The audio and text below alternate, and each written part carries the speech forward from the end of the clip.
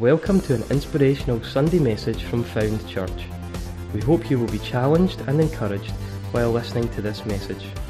For more information, or if you'd like to contact us, please visit our church website, foundchurch.co.uk, or you can also find us on Facebook, Twitter and Instagram. I was thinking when I was preparing this, I remember a way back thinking, in primary school, away in the 80s, he looks so young. There's absolutely no way. But actually, I started primary school in P1. I started primary school in P1. It didn't do me much good, but I started in 1980 in primary school at P1.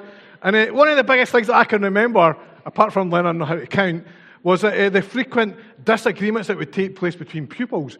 And the disagreements would often be about an item, something that somebody had brought into school, and it was like who that item belonged to, and they would argue about who it belonged to. And let me tell you, if you are under 16, when I was at primary school, we did not have any iPhones.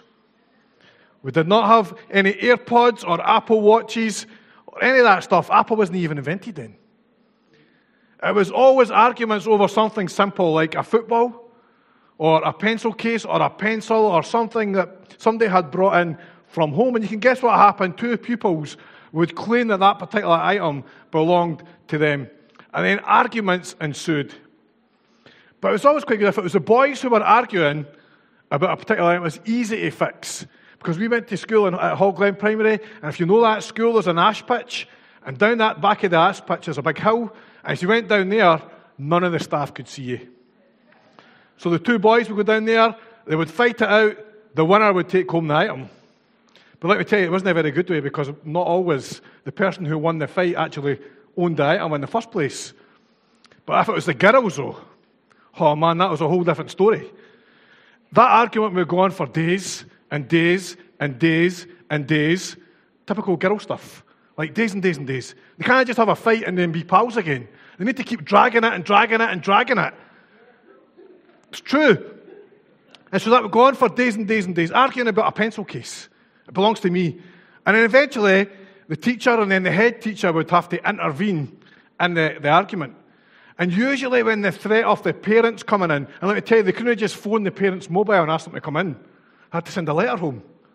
It's like Dark Ages stuff. They had to send a letter home. And usually when that happened, the real owner of the item would be resolved, because the person who was lying would eventually admit that it was not their item in the first place, and it was returned to the rightful owner. But the question that was at hand in those moments was a question of ownership. Who owns it? Who owns it? And you know what else is true? It's true in our own lives. Who owns us? Whose are we? Sometimes I think we like to think that we are our own. It's my life, and everyone and everything I have is mine. It's all mine. But the Christian worldview would tell us different. The Christian worldview tells us that God owns it all. That we, you and I, belong to God. That we have been bought with a price, and therefore everything we are and everything we have is His. And at those times, we'll all have those moments of truth scenarios in our life. A moment of truth scenario. It's in these moments that our decisions will reveal what we actually believe about whose we are. All of us face those decisions that we have to make, and it will reveal whose we are. See, in those moments, our decision will show us the truth about who we believe we really belong to. And I have a really clear moment of truth situation in my life, a moment where I had to make a decision about whether I really believed that I belonged to God or not. You know, I got saved over 20 years ago, and that moment when I gave my life to Jesus, it was pretty soon after that I knew Jesus had placed a call on my life. I had no idea what it was. And it took a long time for that to be worked out. And I think part of the reason for that was that because God had so much work to do in me. I was one of the boys down behind the hill, fighting. Like I had so much ragged edges in me that God took a long time to try and smooth it up a bit, and He's still working, still smoothing it up. So it took me a long time to get to that. And up to that point in my life, when I gave my life to Jesus, I was absolutely 100% career and, more importantly, money focused. I wanted to rise up in the company I worked for as fast as I could. And I wanted to make as much money as I could in the process. That was what was important to me.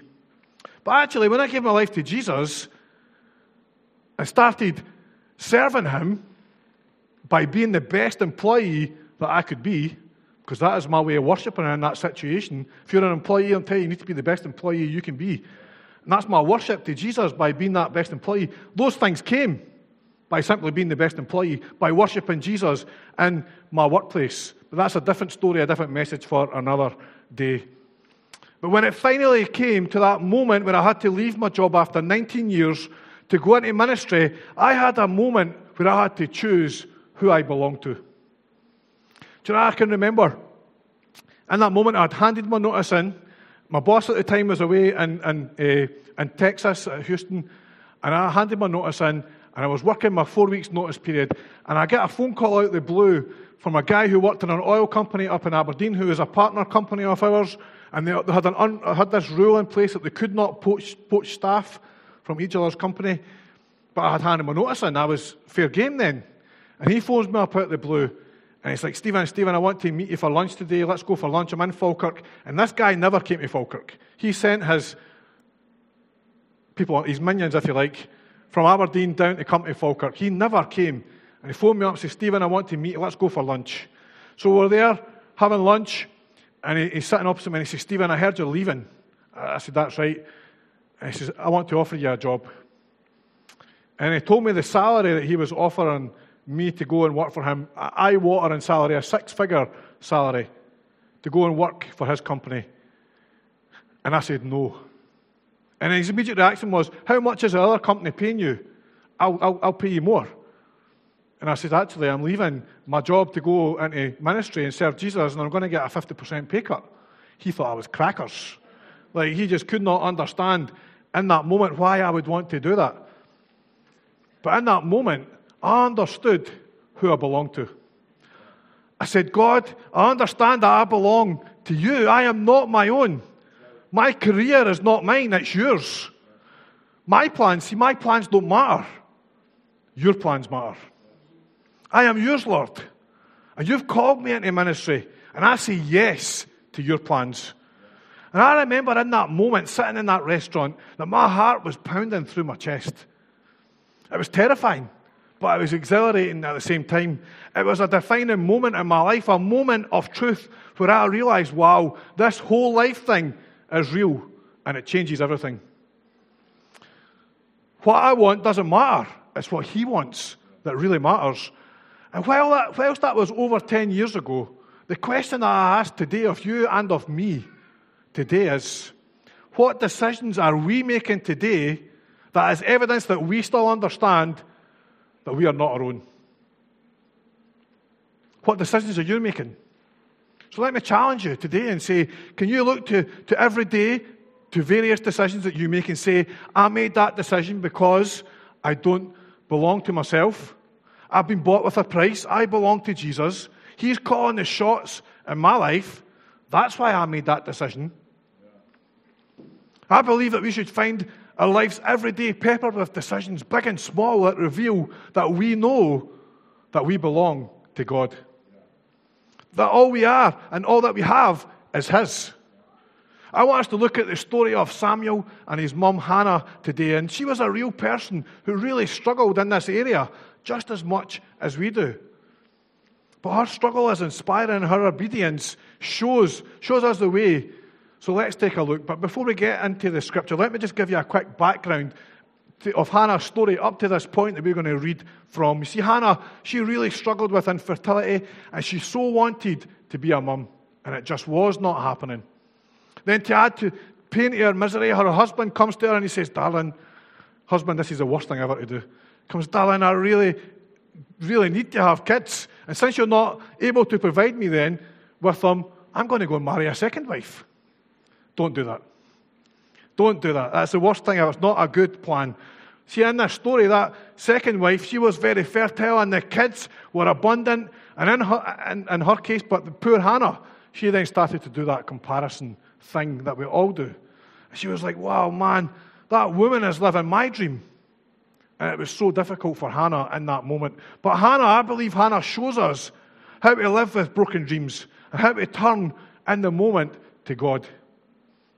She went to the temple in the city of Shiloh and she cried out to God and found encouragement that she needed to face that discouragement in her life.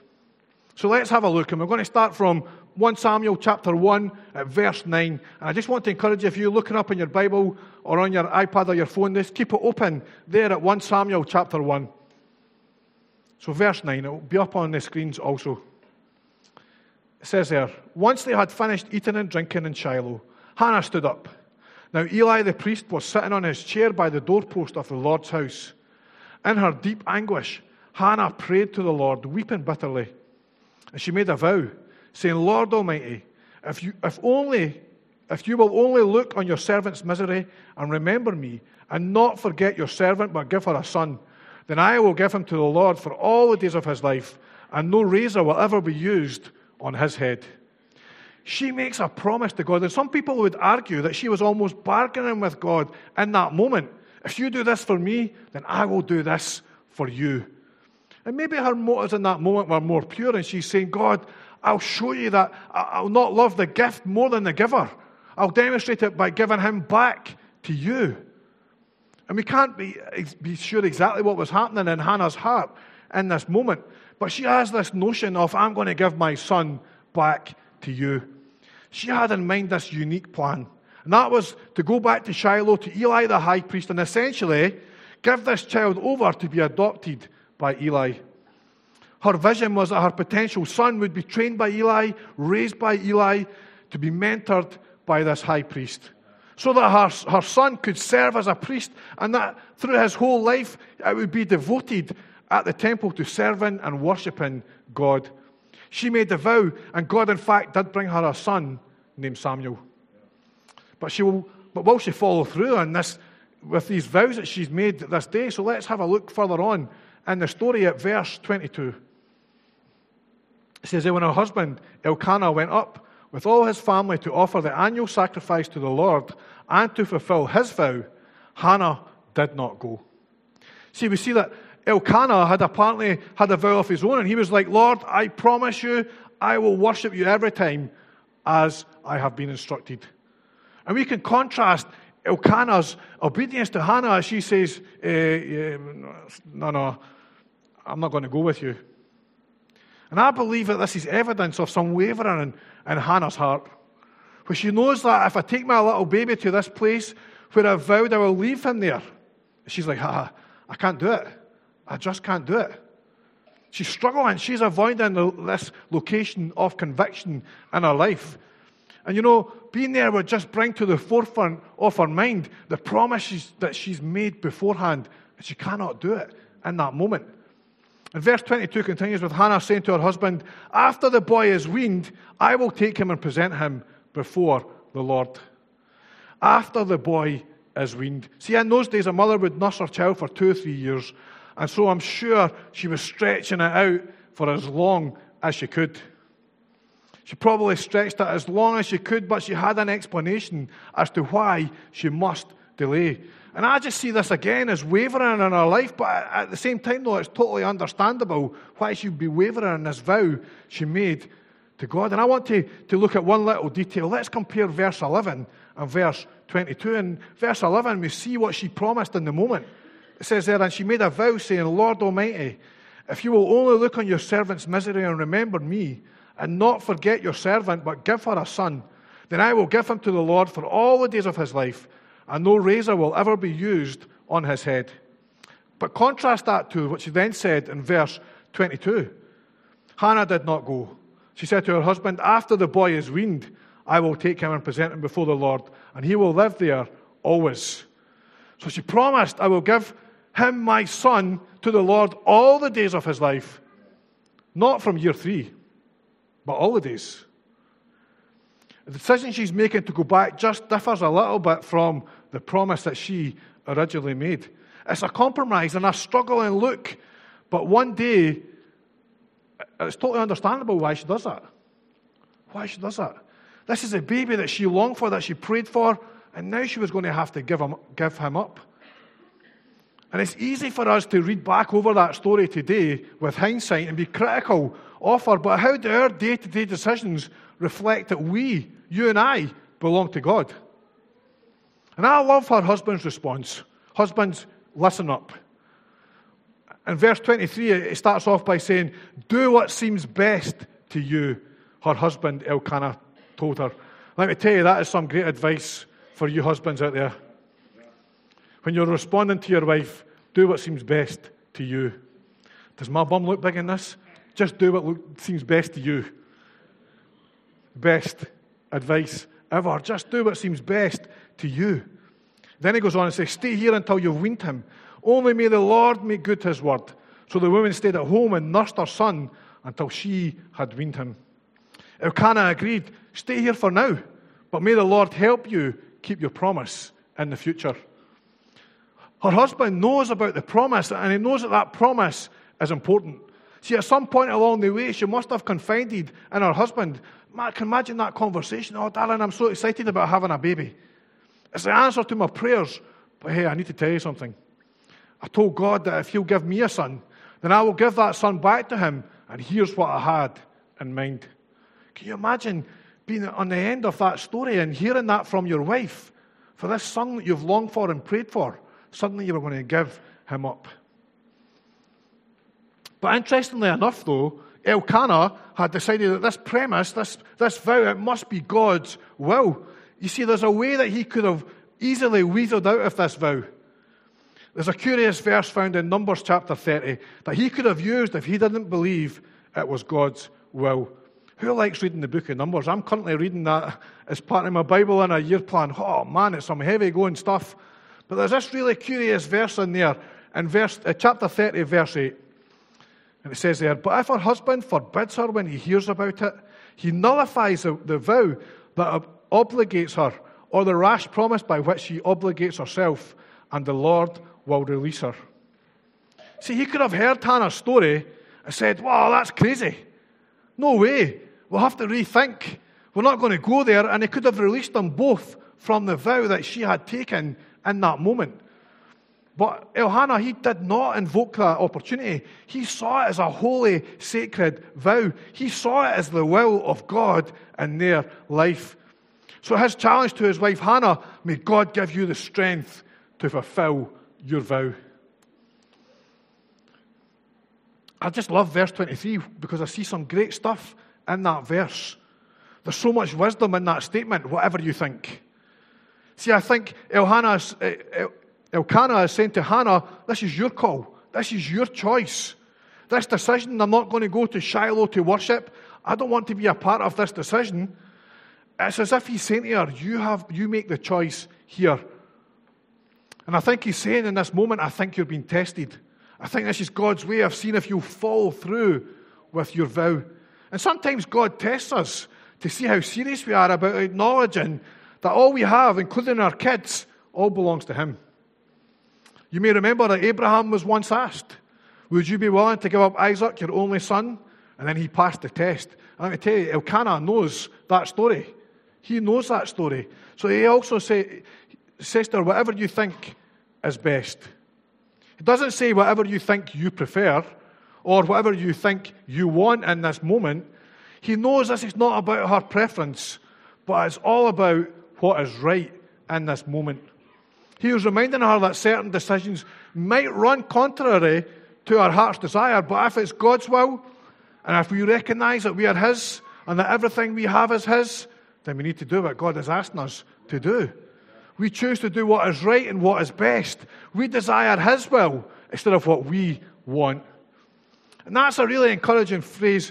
And then he's going on to say the phrase, may the Lord help you. May the Lord help you. And I think that's a really encouraging phrase for me personally. See, sometimes for me, it's really hard to surrender all my personal desires and choose what I know that God wants. It's hard for me, and I'm sure it's hard for you in those moments. In fact, it's so hard. We need the help to make that choice in our lives. But the Holy Spirit can move in us and it can help us rise up in heroic fashion to make this self-denying choice, the God-exalting, obedient choice in our life.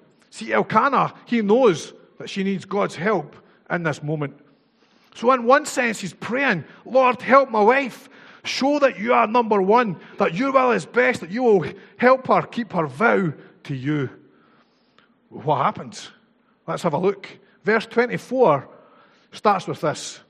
After he was weaned, this was the membership promise. After he is weaned, that Hannah made earlier, the minute he's weaned, I will give him over. So here we are. Samuel is weaned. Verse 24, after he was weaned, she took the boy with her, young as he was, along with a 3-year-old bull, an ephah of flour, and a skin of wine, and brought him to the house of the Lord at Shiloh. So here she is. She's visiting Shiloh. She's got Samuel with her. And we skip on to verse 26, and it says, she said to him, pardon me, my Lord, as surely as you live, I am the woman who stood here beside you praying to the Lord.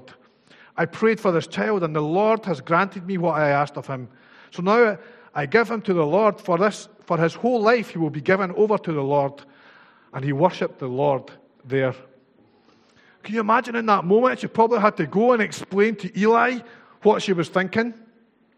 What I mean is this: would you be willing to adopt my son, to train him up as your own? Teach him the ways of serving God in this place, so that he could be devoted to begin in ministry, worshipping the Lord and helping worship the Lord at the tabernacle. Eli must have been like, what? You want me to adopt your boy? Can you imagine? I hope nobody ever comes and asks me. It's like, wow. Apparently, though, Eli agreed, because let's have a look what it says in the very next chapter, in chapter 2, verse 11. It says, Then Elkanah went home to Ramah, but the boy ministered before the Lord under Eli the priest. So it was a victory. You know, Hannah was struggling, and we understand her struggle. But in the moment of truth, she rode up and made a choice that reflected that she understood, I am not my own. It's not about what I want. It's what God wants, and I will obey him even when it's most difficult. And today we celebrate the dedication of 4 children later in our service here. And here in Found Church, we believe the gospel, and therefore we believe that Jesus should be the center of every single home. We believe the home should be a place where God's word is read, where it's heard, loved, and embraced in such a way that Jesus and all that he has done and said is discovered so that he can become a living reality to every single member of the family. Our whole goal as a family should be a life of commitment to follow Jesus. Why? Because we are so overwhelmed by his goodness and his love towards us. And public baby dedication should mark a single moment in the lifetime of a child's dedication to Jesus. See, in dedicating a child, we're not merely dedicating a child, but the whole family is renewing their dedication to Jesus as the center of their family and following him as their highest commitment. See, when we dedicate a baby, we are saying a few things. We're practicing the example of Jesus as Scripture, as he went and as he was presented in the temple and given to the Lord from Luke chapter 2. Presenting them and giving them to their prophetic destiny, just as Simeon prophesied over Jesus again in Luke chapter 2. We're declaring that God's unrelenting care of, concern for, and blessing over the child being dedicated, just as Simeon and Anna did over Jesus. Dedicating the child in ceremonial form so the entire church, you and I, can acknowledge with us that our child is a gift from God, created by a Heavenly Father and entrusted to us and the church to raise up to follow Jesus. Committing our hearts and our homes to live as godly parents who love Jesus with all our hearts, who will pray for our children with deep spiritual devotion, who will not be a stumbling block to our children by living for ourselves, but will in all things seek to walk faithfully before God who has done so much for us. See, dedicating our child to God is an expression of our commitment to persevering faithfulness and raising our children out of love for the gospel, out of love for Jesus and all that he has done. Let me tell you, a Christian home does not serve God to get God's love, but serves and follows because of God's love. And as the band comes, I just want to say to you today about this challenge that's been laid before us. And I want to challenge you today like I've been challenged in preparing this message. I challenge you to look over your whole life. Where are those moments of truth in your life where you make decisions that show that you understand that you are not your own? That He calls the shots. Why? Because you belong to Him. And let me tell you, I don't always get it right. But every day I'm learning. I want every day to say, God, listen, it's not my life, it's your life. Just say the word and I'll obey. I want our decisions, big and small, to reflect our understanding and conviction that we have surrendered our whole lives to God. That Jesus has bought us at a price and we are His. And I would love to be able to pray for you today. And I just want to encourage everybody, if you're able to stand here in this room, I just want to pray for all of us today. And if you feel comfortable, can I encourage you just to put your hands out in front of you as though you were receiving a gift. But actually, in doing this, it's just an act of surrender, saying that you are surrendering all to Jesus. God, we surrender. And as we opened our hands in prayer, it's a gesture that just shows that we get it, that I get it. We want to live in a way that conveys we're all yours. What we want each day is not the point. It's what you want. God, help us to make decisions, even this week, that reveal our conviction, our belief that we are yours. May our lives be a beautiful reflection that everything we have, everything we are, belongs to you. And for anyone struggling in this area, we pray that today will be the day that they surrender all to you. Holy Spirit, will you show us the areas of our lives that we need to surrender to you? Areas that we say, not our will, but yours be done. And Father, we thank you that when we get it wrong, that your loving grace picks us up and allows us to try again and again. Father, we pray that our decisions, big and small, will reflect our understanding and conviction that we have surrendered our whole lives to you. That Jesus has bought us at a price and we are His. And Father, we pray all of this in Jesus' name. Amen. Amen. Please be seated. Thank you for listening. We hope you've been challenged and inspired. Please feel free to contact us through our website, foundchurch.co.uk, or you can also find us on Facebook, Twitter and Instagram.